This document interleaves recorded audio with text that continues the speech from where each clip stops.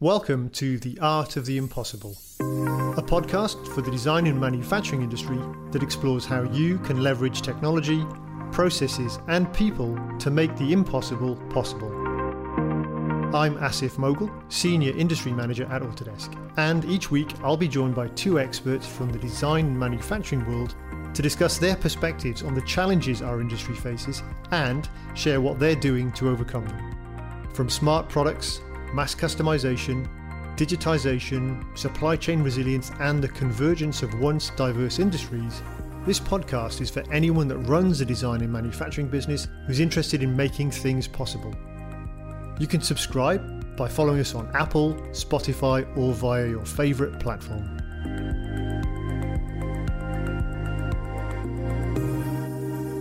Hi everyone, welcome to the podcast. Now, one of the really great things about the design and manufacturing sector is how it has the ability to take ideas and concepts and turn them into physical stuff, products that you or I could go and buy. We know that demand for products is on the rise, driven by this increasing global population that we hear about. Estimates suggest that there's going to be about 10 billion of us living on planet Earth in the not too distant future. Now, all of the things that we want, we know that they need to be produced. And here's where some of the dilemma starts to come in, because the resources we need to meet those levels of demand are finite. We're also becoming increasingly aware of and concerned by the impact that we're having on climate change just by the production of these things. Now, there are companies out there like BrewDog and Google who are definitely doing something very public about offsetting their carbon footprints. But the question of today is sustainability and how can more of us embrace the ideas of sustainability and apply them to the way we design, make, and sell stuff. So to help me have that conversation, I'd like to introduce my two very special guests for today. We've got James Selker, the CEO at the Manufacturing Technologies Association, and Denise Taylor, who's the Director of Wild Connections. So welcome to you both. Good afternoon. Good afternoon. Great. So, Denise, perhaps you could start by telling us a bit about Wild Connections and your links to the manufacturing sector.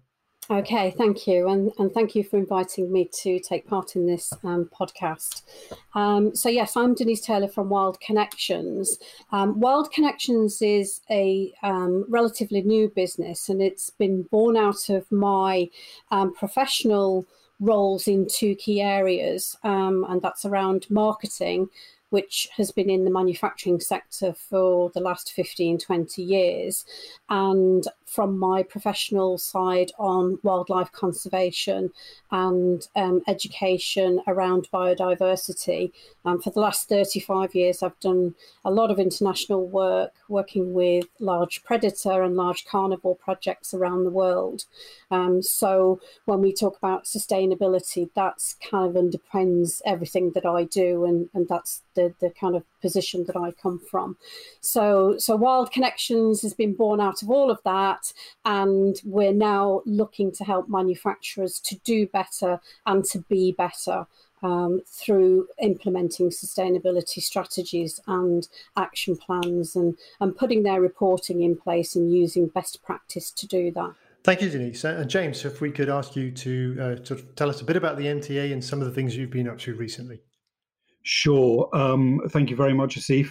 The Manufacturing Technologies Association, we're a membership organisation and not-for-profit, and our members are the companies, the UK companies, that provide all the sophisticated manufacturing technology into UK engineering-based manufacturing. So it's where manufacturing begins. And so specifically anything from a machine tool, an additive manufacturing machine, sophisticated software for design and manufacturing, surface engineering, robotics, you name it, anything in an engineering-based factory is within our membership. Thanks, James. So it seems like we've got two perfect guests to kind of debate this topic. So let's kick off. And Denise, maybe I could start with you.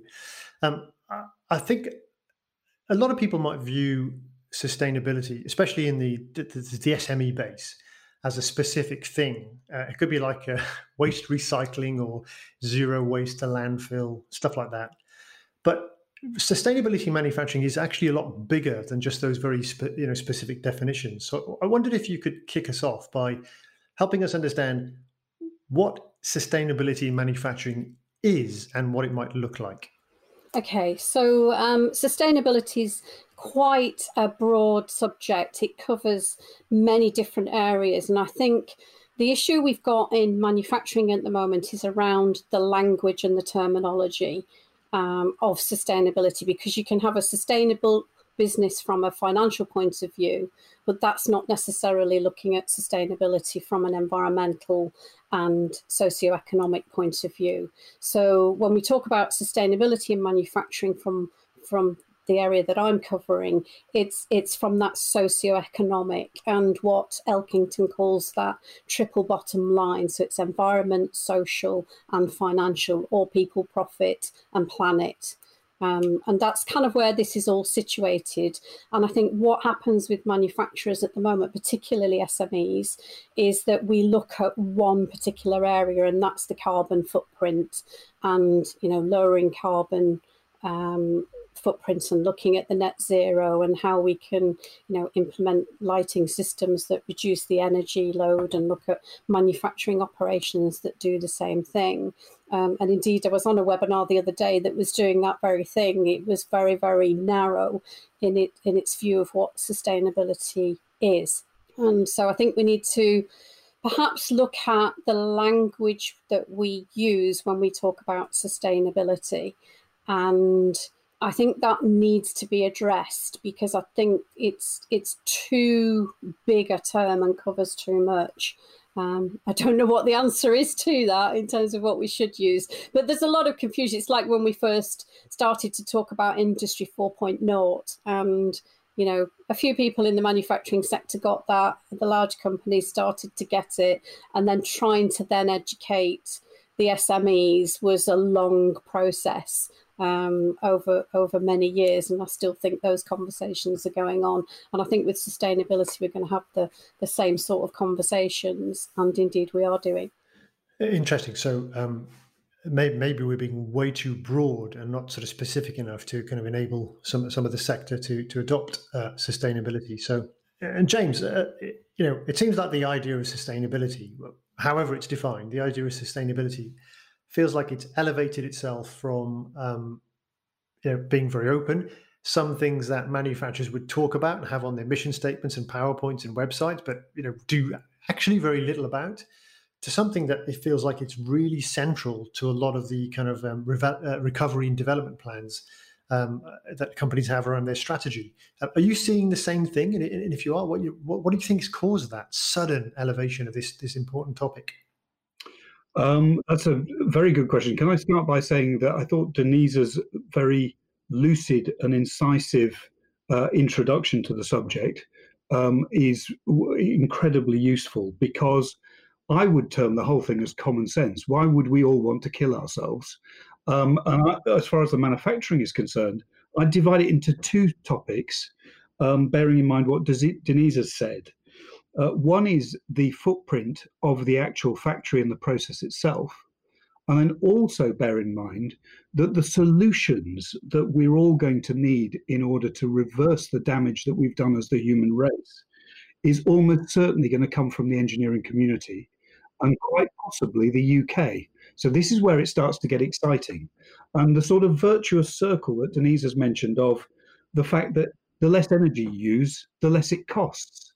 And so what's not to like? So coming back from the 60s, when sustainability or low environmental impact was a highly specialist and sometimes laughed upon subject, until it's finally hit home into the crisis that it actually is. And anecdotally, if you take a UK company like AES Seal, who I think you know quite well, Asif, they not only look at all the production efficiencies, because that's what you need to do to stay competitive, and by being more efficient in your processes, you're almost certainly using less waste, less material, less energy, and so forth. So that's a good start, because it's totally aligned with business objective in the engineering manufacturing process world. But then there's also the environmental impact, which I love, the Denise's passion of looking at actually within the factory grounds, looking at the recycling of water and the use of local resources in a sustainable way. So AES are a good example of that. I went round a company recently in India making machine tools, and they were monitoring the atmosphere for pollution because, as I'm sure you're aware, in India, when you're near a main road, the pollution is horrific. And what they've done is they've planted almost like a mini COPs all round the factory perimeter in a certain types of plants that actually means that sustainably the atmosphere for the employees in the factory, the air is very clean. And I think it all has to come from the leadership, like everything. If the leader of the business is interested in actually doing the right thing, which I would argue most are, all we need to do is to continue to highlight the opportunities that are aligned with their business objectives. It shouldn't be hard, and I know it is hard, but I don't know why we make such a big meal of it, because it's just such a no-brainer. Great, that's a great response, actually. So what I'm sort of hearing from what you're saying, James, is that if we take the sort of environmental, social, and financial prongs of sustainability that Denise explained, it sounds like some of that messaging is finally hitting home, and the manufacturers are making the connections between this important thing and kind of like the business. Again, if I could sound quite mercenary, their profit and loss statement or their balance sheet. So I think it seems like people are making a correlation between those two things. So Denise, we heard from James about one example of a company that's doing really well, and I know you work with lots of manufacturers. Is there anyone else out there that you think who's doing it really well that we could say, wow, look at them? Yeah, there's lots of really great examples, but two that I've come across just recently, and one is just down the road from me in the Midlands in Leamington Spa, is a furniture manufacturer called Vitsu. And they've been in production for 60 years. And when we talk about leadership, that's been driven purely by that leadership strategy of wanting to do the right thing. And so they haven't built obsolescence into their products. They've done exactly the opposite. They've built their products for life, and their customers come from those raving fans that they refer to one another, and so they have customers for decades, and they've gone into it wholeheartedly, even as far as re-engineering their factory to have lighting in the roof that takes advantage of natural light and natural energy. So they've gone as far as repurposing the factory. It's a really great case example. And another one I've come across just recently in a webinar, I seem to be attending a lot of these just lately, is a great company called Crystal Doors, and they're based up in Greater Manchester. And again, it's driven by the leadership. I think really is the key to all of this.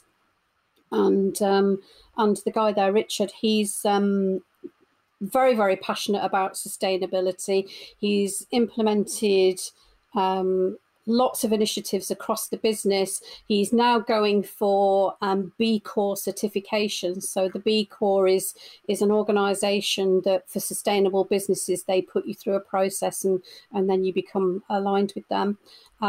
He's installed a biomass generator to the factory to supply energy. So we have got the evangelists out there and those that are the beacons of light that can show the way for others, because the corporations are, they're taking sustainability on board. You look at Unilever, who's working around the sustainability goals. So when you go onto their sustainability plan, if you look on their website, they're kind of like the gold benchmark at the moment for sustainability reporting, and it's those corporates that are driving the SMEs. So they're taking it on board, and the SMEs are coming through. But we need more ambassadors at that SME level, I think, for manufacturers. As James said earlier, it doesn't sound like rocket science. It's not. But why are so many people struggling with becoming more sustainable in the business? Again, just focused on the SME design and manufacturing sector. Why are so many people struggling with it? I think it's historical. I think from the research I'm doing at the moment, and I'm very involved on this journey in terms of being immersed in it from my own learning. So I'm doing lots of training at the moment around sustainability to become a fully qualified practitioner. And so you look at the new thinking that's coming through about our economic models, and we've already touched on the financial models. And I think part of the issue is that we see this as a cost and not as something that can boost competitive advantage and actually be cost saving and actually be profitable. So when you look at Unilever, I'll take Unilever again as an example, their lines that they've introduced that are sustainable, they're designed and made from a sustainability point of view, are their most profitable lines. And so there is a really strong business case for this in terms of the production and the design and what can be achieved. And then you've got all the other stuff around the factory and reducing carbon footprint and et cetera, But what I find exciting about the manufacturing side is we've got so much opportunity at the moment around the circular economy and around new product innovation to really do better at designing and become more regenerative and not just being less bad, but actually doing good. And that's the opportunity. Sounds like an incredible opportunity. So, James, I'm thinking about your membership and the people you kind of support on a daily basis. Do you think they relate to the term, the actual word, sustainability, or should we be calling it something else? What's your view? That's a great question, Asif. The temptation would be to say, call it something else. However, the more terms that we put out there, the more confusing it will be for the call to action. And again, this isn't a very good debate because I agree with everything that Denise is saying. When you're talking about, when you say, why don't the SMEs no-brainer adopt these practices that we know are out there and will do their business good in all sorts of ways? I think the answer might partly lie in it's easier to think short term. And when you're short of bandwidth on a leadership or a resource point of view, it's easier to carry on doing what you're doing if that's going to make you survive financially. And therefore, it might not be that they don't want to get involved, just like adoption of advanced technology. You and I know, Asif, that when you use advanced software or advanced hardware in the engineering process, it often not only leads to a sort of percentage change, 10, 20, 30%, we talk and we go, wow, wow, wow. The last investment I made personally, which was some time ago, had a factor of 4 improvement in terms of process efficiency.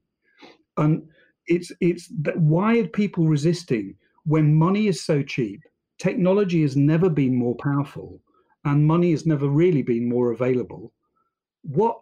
Everybody should be investing in re-equipping their factories in the most advanced way. So you take some of your software that is involved in modeling. Well, that saves months of getting a product to market.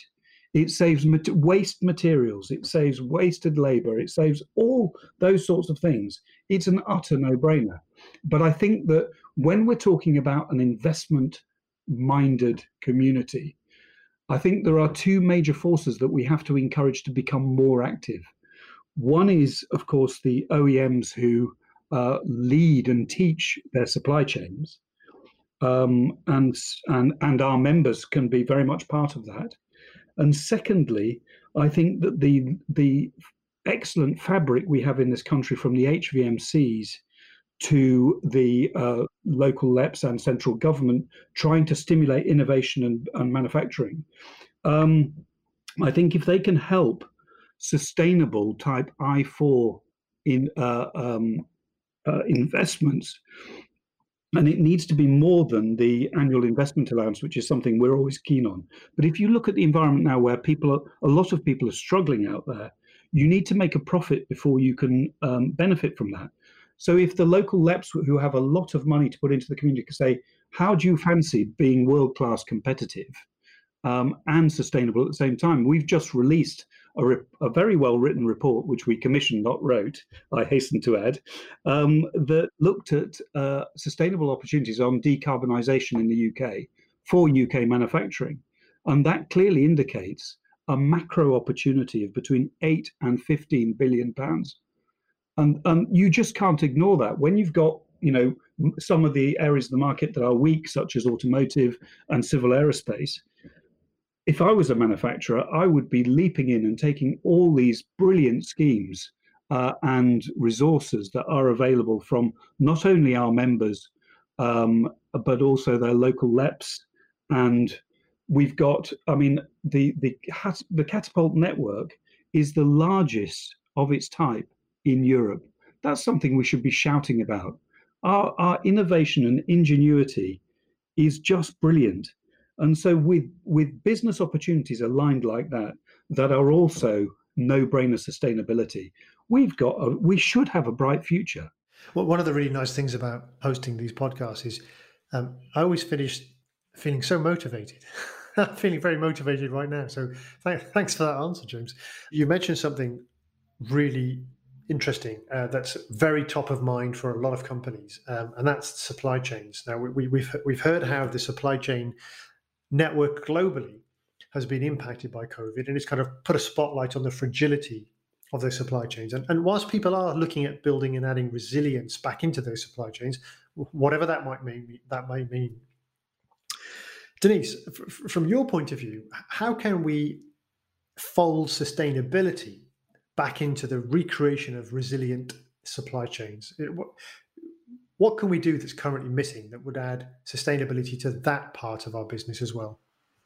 With regard to supply chains, what I'm seeing at the moment is that it is being driven by the OEMs and the tier ones, because they're already implementing sustainability strategies. So from a business case point of view, they're asking their supply chains not only to comply where that's possible, but they're encouraging their supply chains to be more sustainable. So I think there's a role that the OEMs and the larger companies can play in that encouragement and helping, we've mentioned it earlier anyway, helping to guide and educate, because they kind of already know all this stuff. They've got, sustainability directors and sustainability managers. Those jobs are on the increase at the moment.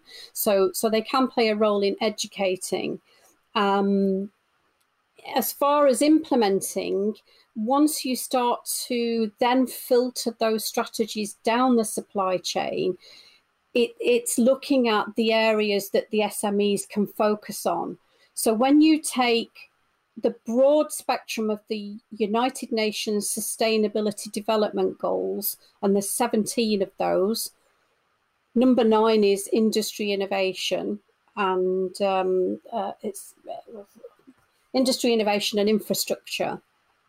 So when you look at that, which firmly situates manufacturing within that, SMEs can then look at which ones they can comply with in terms of those goals to satisfy that supply chain higher up. So they don't need to do all 17 because they're too small to do that, but they can cherry pick the ones that they can do, and then they can take a phased approach. So the guys that I spoke about earlier, Crystal Doors, have started in a smaller way and doing what they can do. So it might be reducing your carbon footprint and going on, low carbon projects and doing an assessment of your factory and doing the stuff you can do now today. And looking at how you can, educate your own teams and your staff so they can do better individually, and look at processes and procedures, and then work your way up those ladders to, implementing more and more of those sustainability development goals, till you get to the point that you're then at a level where you can be reporting to the Global Reporting Institute, which is kind of the top level. But in terms of putting practices in, there's lots out there that SMEs can take a look at, and good practice. And I've mentioned a few companies already, Unilever being one of them. Marks and Spencers have also got their Plan A, which is a really good model to follow. And SMEs can look at those and see, right, okay, well, we can do this today, and we could do that, maybe next year, and start to put a strategy in place. Would I need to have a sustainability expert in my business? So imagine I am an SME. If I wanted to do one of these things, would I necessarily need to have literally a sustainability expert in my business? Or, for example, James mentions that right at the top of this call, we've got hundreds of engineers in this country, thousands of engineers, super bright, talented people. Is this something an engineer could approach themselves? Yeah, they can approach, and there is help out there. We're helping manufacturing businesses to do that and put things in place. They don't necessarily have to employ anybody separately. I think when you get to a certain size of business, then a lot of companies are taking on sustainability managers and directors now. So we're seeing that starting to happen. But, if you're a small SME and you've got a handful of people, you can have a look at this. It makes business sense anyway to start looking at sustainability for all the reasons that James mentioned earlier, in that, why would you not? It's a no-brainer. It helps you to have a look at your business from a strategy and a good practice point of view. So, from a very simple point of view, if you've got machines running all the time and you do an audit on those as to, how they're running, when they're running, and you've got a machine running overnight that shouldn't be running overnight, if that's brought to the fore, that's something that you can address straight away. And that's simple stuff. And then you can just work your way up. In terms of what engineers can do is just to educate themselves and just to have a look. There's a lot of information out there. Organisations like the MTA are doing a lot of work. Make UK, the universities are, helping manufacturers as well. So, we've got quite a few in the Midlands that have got sustainability programs, whether that's low carbon. At Aston University, we've got EBRI, which is the Energy and Bioproducts Research Institute, and they're working with SMEs and supporting them with energy initiatives. And as James said, you've got the high value manufacturing catapults as well, with lots of initiatives. So it depends where you're at and the appetite of the leaders. I think what we're probably going to see is that the supply chain will drive the need to do something first of all. So we've got a client who they wanted to become a preferred supplier for an OAE in their supply chain, and they had to have a code of conduct in place. So before they could become a preferred supplier, so now they've put that in place. So that's been driven from higher up the supply chain. So I think we'll see that happening first of all. And then you've got the leaders that are the ambassadors and the evangelists who can help to bring others along in terms of what they're doing and set by example. Thank you, Denise. So, James, you mentioned earlier that the report the MTA commissioned, it does show huge potential if we did focus on some of these topics, even green energy. But if we're reliant on, for example, the OEMs to drive some of this change and shift, do we think it's likely that we'll get there in a quick enough time? And if not, what can we do to accelerate that move to this to take as much of that opportunity that you mentioned? As ever, I only discuss things on the most basic and simple terms, Asif. You'll have to forgive me.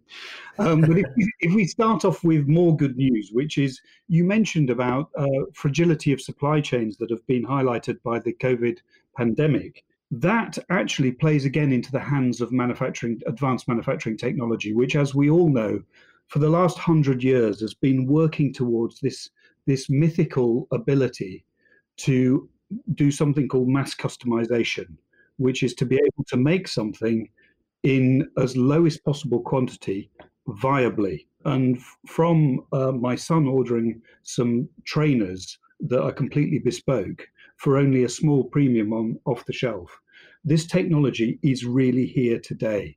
And so that ability to make as close as you can to demand, again, which is what we used to call lean in the 80s, is another massive plus, because the technology now finally truly supports that.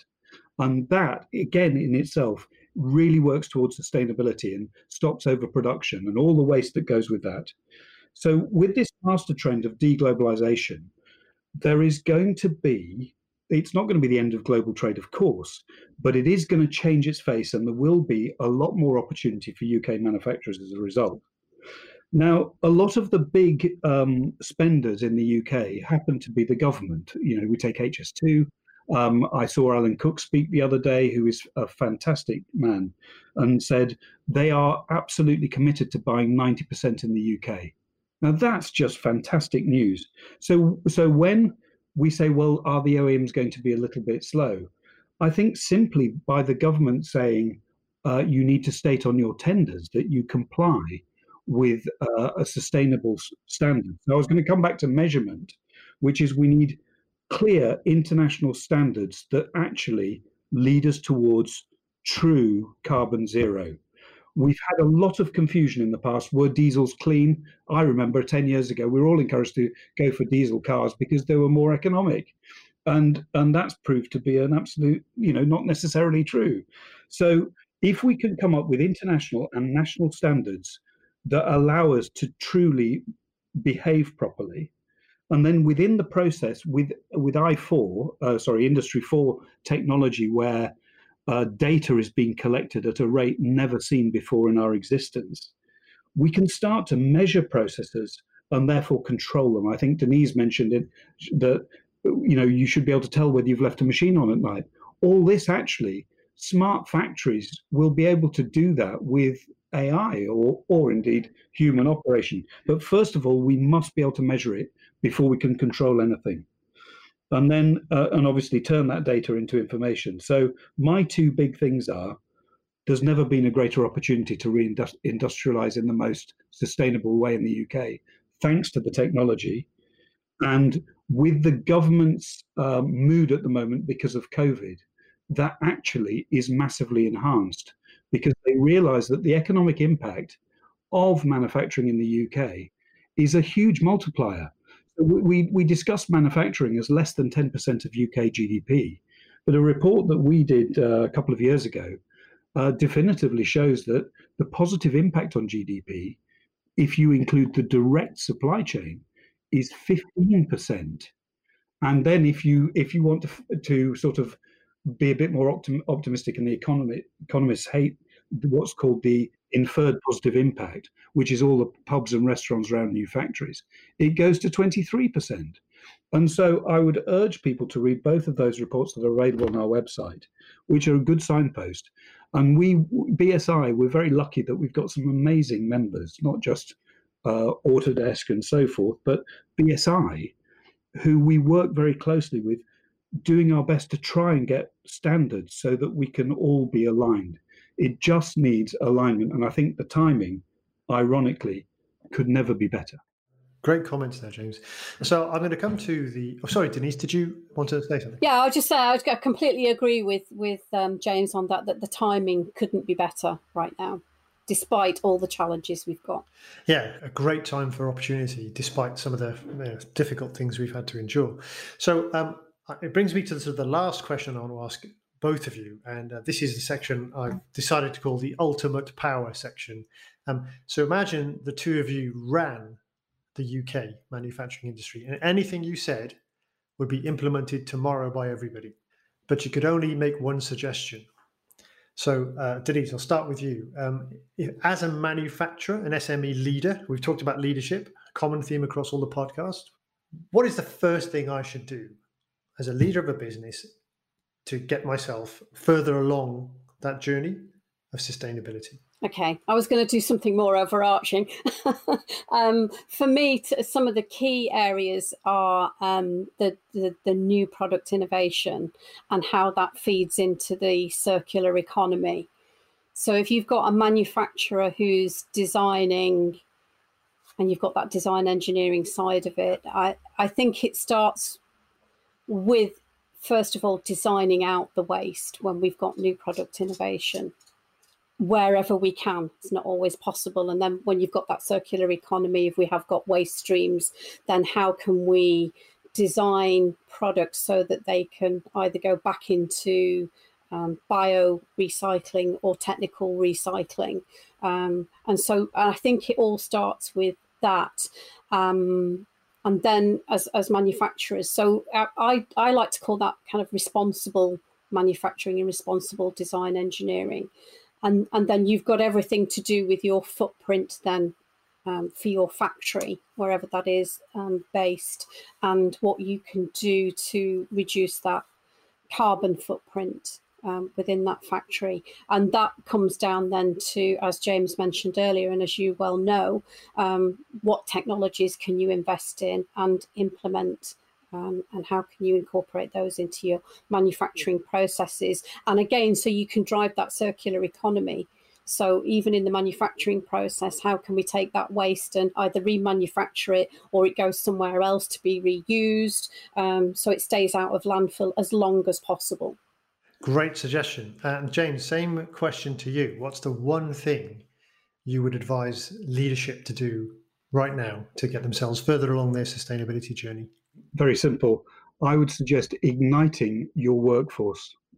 If that passion that you have as a leader can be infectious through your organization, suddenly you've got a multiplier and you start a little army in terms of moving in the right direction. And I'll give you an example of that. When I worked at a company called Reliance Precision here in Yorkshire, we were putting up an extension, and this was probably 15 years ago. And you mentioned, Asif, earlier, that how come we can't do this if we've got bright engineers in the UK? Well, I took a bright electronics engineer who was running the assembly department, who was ignited on the whole subject of sustainability. And I said, right, you are going to project manage what technologies we deploy in this project. So we went for a triple skinned triple glazing, heat pumps, stored our own energy. We consulted Sheffield University.